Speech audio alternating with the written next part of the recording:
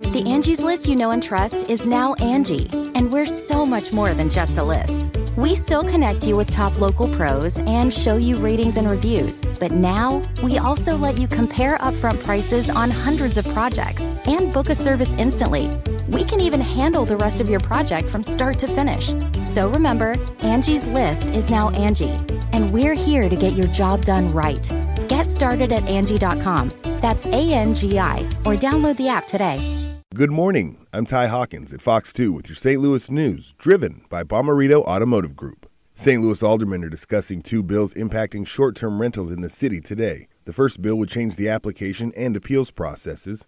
The second bill will impact how short-term rental properties are being used. The bills will go before the St. Louis Board of Aldermen at this morning's Transportation and Commerce Committee meeting. A Fox 2 follow-up to Sunday's deadly shooting in downtown St. Louis. St. Louis police have updated the number of victims. Police now say an 11th person was shot, a 17-year-old girl. Another 17-year-old suffered a possible spinal cord injury, trampled by people running from the shooting. One 17-year-old is in custody this morning. Two St. Louis police officers injured in the line of duty last year will be honored at the annual St. Louis Police Awards luncheon today. Officers Colin Ledbetter and Nathan Speece will be recognized as Officers of the Year. Both were critically injured in January of last year, shot while pursuing a man wanted for murder. From the Fox 2 Weather Department, sunny and a bit breezy Tuesday, highs in the upper 80s.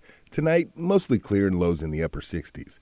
A bit more cloud cover Wednesday and a degree or two cooler, highs in the mid-80s. More of the same Thursday and Friday. Early weekend outlook calls for highs near 90 and a slight chance of a shower or storm each afternoon. 1, 2, 3, 4. Those are numbers. But you already knew that. If you want to know what number you're going to pay each month for your car, use Kelly Blue Book My Wallet on AutoTrader. They're really good at numbers. AutoTrader.